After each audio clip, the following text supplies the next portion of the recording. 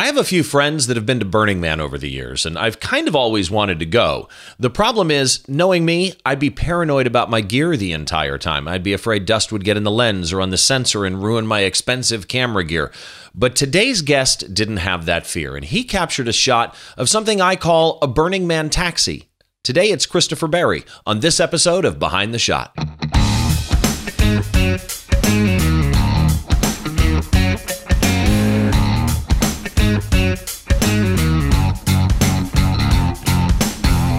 Hi, and welcome to another episode of Behind the Shot. I'm your host, Steve Brazill, and on this podcast, I try and get inside the mind of great photographers by taking a closer look behind one of their shots, from conception to completion, and any weird stories or complications or problems that happen in between. I would like to remind you that with each individual episode, we have an associated blog post. You can find that at thisweekinphoto.com and just click the link for Behind the Shot. Find the episode you're interested in. For whoever the guest is, I'll have a gallery of images there for them, a little brief synopsis about who they are, and all the links that you need to follow that person. Also, I'd like to ask that you subscribe in iTunes or the Google Play Store. And if you would be so kind as to even drop us a review, good or bad, doesn't matter. I'm always looking to improve and take your suggestions to heart. You can also always reach out to me. Easiest way is probably Steve Brazill on Twitter, Steve Brazill on Instagram, or on Twitter, it's Raz2, R-A-Z-Z-2. So that brings us to today's episode. So here's the deal. And I mentioned this in the billboard. I've always wanted to go to Burning Man, and I've never done it for a number of different reasons. I have friends that have gone, but I know that when I get there, I'm going to be paranoid about my gear in those environments. But my guest today has been more than once, and he takes pictures while he's there, and it seems as though his gear survives. I'd like to welcome to Behind the Shot, Christopher Berry. Christopher, how are you, man? I'm doing well. How are you doing, Steve? I'm doing really good. You look good, buddy. I feel good. I feel good coming off of WPPI. It was good to see you again out there. I'm doing well. Thank you so much.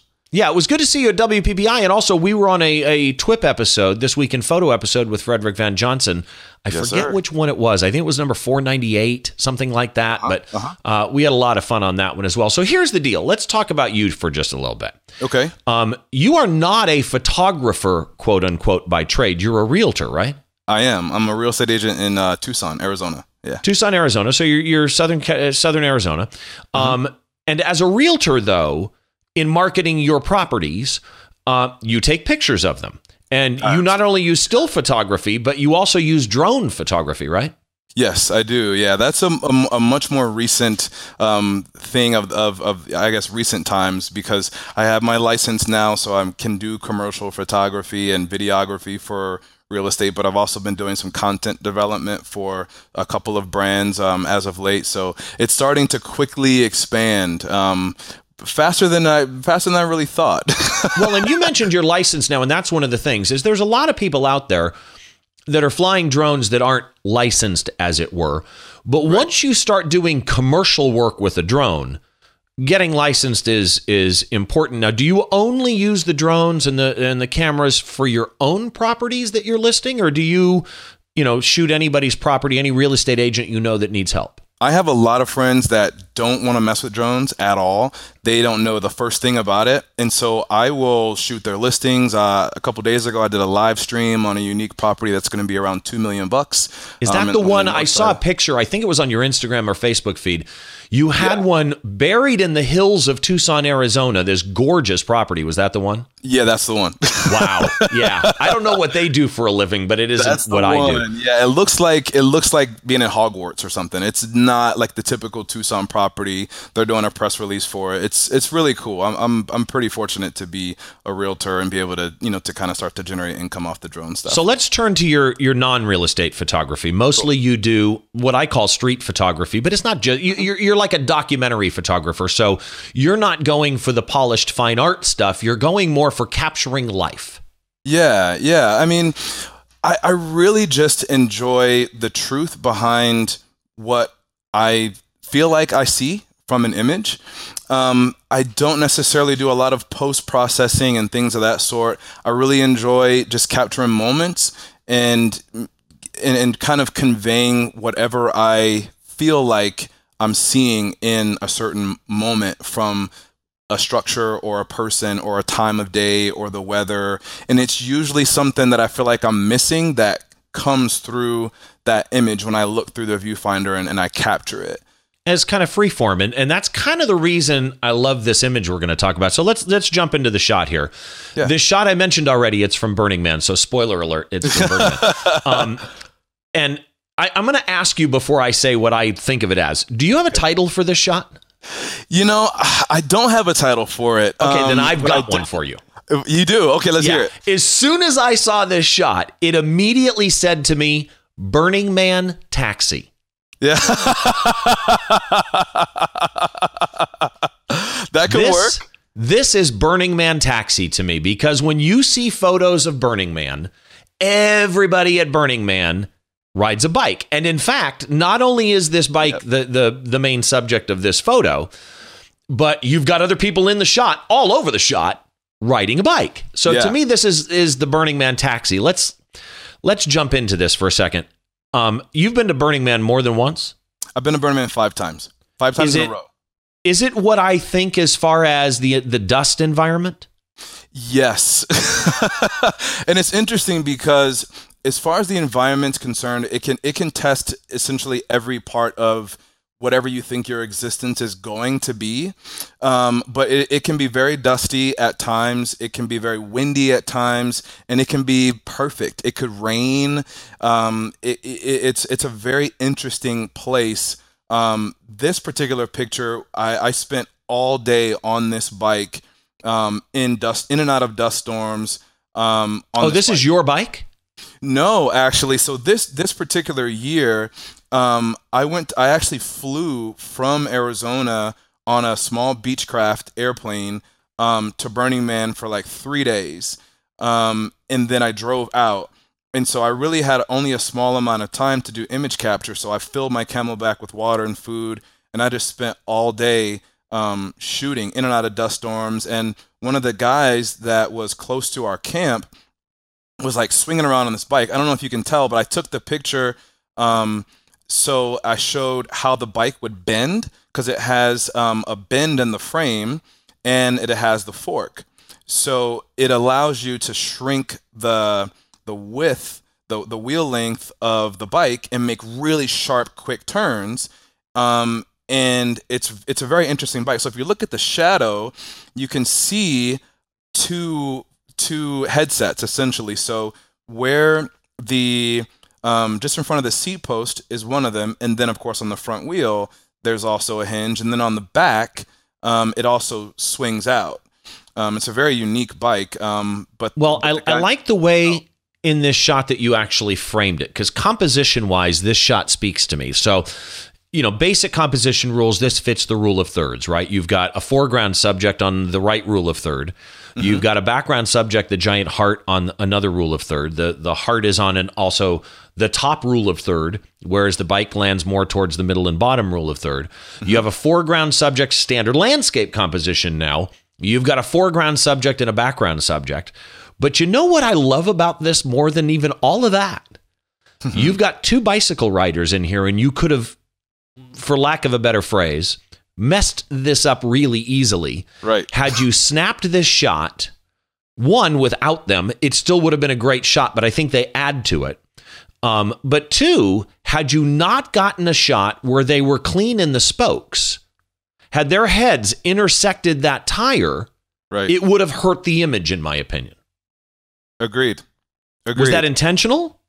At this point, I just was doing what was pleasing to me, and I just wanted to make sure I got different types of activities in this moment, I was tired, I would ride and ride and ride, and then I would just stop whenever I had a clear moment and the dust would break.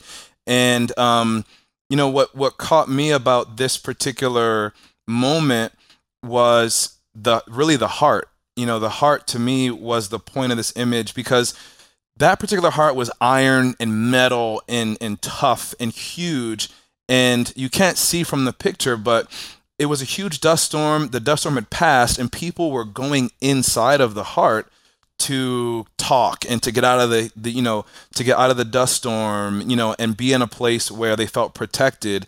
And and people were in transition. And when I was riding, I was like, man, the shadow looks really cool. So I could probably put the bike here. And I was like, oh, that heart, I got to get that heart, And so when I saw people going away, I was like, and people had kept going. And so I just kind of waited, and so I snapped the picture, and that's what came out, Well, the way it landed with those two people perfectly positioned in the spokes really adds to the shot to me. But the other thing, because you brought that heart up and how big the heart is, and one of the other things that I love about it is, a lot of shots like this, and a lot of shots actually I see at Burning Man are these large, expansive, wide-angle shots. Right. That the problem that I have with them is there's no perspective of size, right? There's no, I don't have anything relative to base the size off of. Right.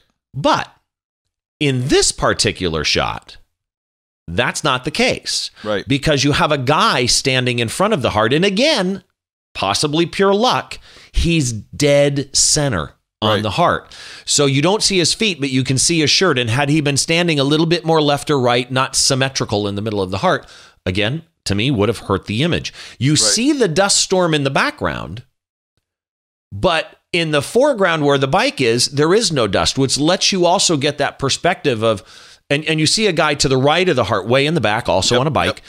You get that perspective of the fact that you can have a dust storm here, and a very short distance away, there's no dust. That's exactly it. What did you shoot this with? I shot this. This is with actually a Sony NEX6, which was my first mirrorless camera that everybody, all of my quote unquote professional photographer friends, would just laugh at me about having. But it was an NEX6, which is a 16 megapixel interchangeable lens camera. It's essentially the same form factor as what's the popular now, the A60 500. This is an earlier version of that, but it was just a 24 millimeter Carl Zeiss 1.8 lens, and it was perfect. I shot the heck out of it. What time of day is this? Sorry? What time of day is this? I would say this is around maybe 3:30. So the film noir look, the dark look, I'm guessing it was bright out, actually. It was very bright. I mean, there's no shadow unless you bring it, or unless the structure on the playa provides it. So what did you do for the brightness? I had a circular polarizer on it, which, that Zeiss lens still sells for like $900. But I had a circular polarizer on it that I put in quotations, protected my lens. But, I just wanted to keep the dust and dirt off of it and just bring out some of the clouds in some of my shots. Because I was doing all natural light, but I love texture and I don't particularly like editing. I like to just get it all in camera, at least as much as I can. So I shot this in the camera's black and white setting, and it's a fixed 24, so a 36 millimeter field of view. And it's probably around like f2, maybe f2.8, somewhere around there. Well, if this is midday, and one of the things I liked about the shot also is because I can imagine the dust that you end up with at Burning Man. So how do you go, and for this being midday, I love the film noir look, but that kind of dark, grungy look that you got to it. Yeah. How do you shoot at Burning Man with an interchangeable camera and not ruin your sensor? Well, I just didn't change lenses. If I needed to zoom, I just walked closer. If I needed to pan out, I just panned out. I really didn't have a lot of time to figure out what should I shoot, what can I shoot, or what lens should I use. I gaff taped my lens. I tried to keep it as clean as possible. I put, the circular polarizer on it, one, for the images that I wanted to create, and two, to protect my lens. Well, but even with that, even if you just had an ND, not an ND filter, what am I thinking of? Like a haze filter on the end to protect the lens, that's going to get dusty. How did you go about cleaning that? You had a little rocket blower, or what did you do? I don't really baby the gear. It's a tool. I kind of just... I went out there knowing the condition. I'd been out there in 2012 as well. So I just knew that it was going to be a time where I just would capture as much image as I could, and I wouldn't be concerned with what would happen to the camera itself, because I really wanted to just throw away any. See, like with Burning Man, everyone goes out there with a certain set of ideas, and they could get thrown out, or it could complement what they think they're going to do. And my idea was just to let go and really begin to capture what I wanted.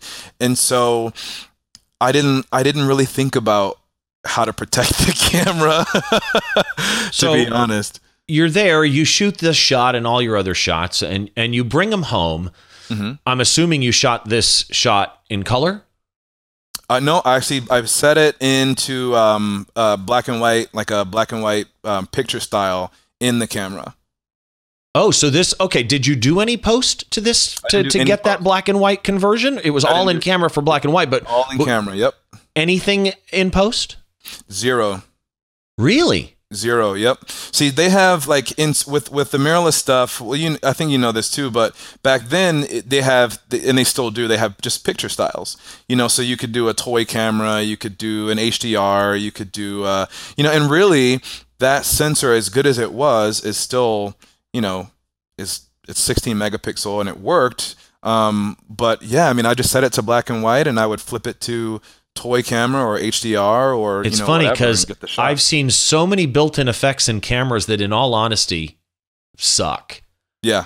And yet this, again, the first thought that hits me is film noir. It just comes across as this dark, broody, kind of moody, which is so fitting to a Burning Man style. I really like the shot. I like what you did with it. I appreciate your sharing it with us. Thank you. Of course. My pleasure. So if people want to learn more, it could be that it's a real estate agent in Tucson that wants to hire you to do drone work. But if people just want to look you up and find you in places, I know you're on Instagram. What's your Instagram? Instagram is @Mikmaan, MIKMAAN. Okay, so man with two A's. And then Twitter and Facebook are the same. What are Twitter and Facebook? Twitter and Facebook are both Xman, EKSMAAN.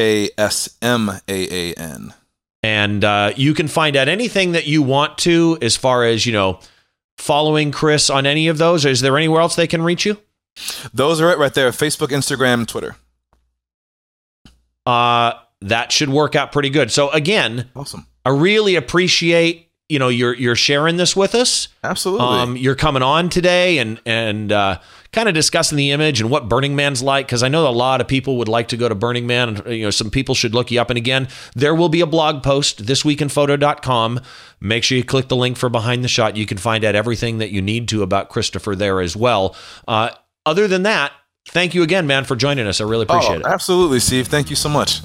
That's another episode of Behind the Shot. I am your host, Steve Brazill. Make sure that you join us next time as we try and get inside the mind of a great photographer by taking a closer look behind their shot.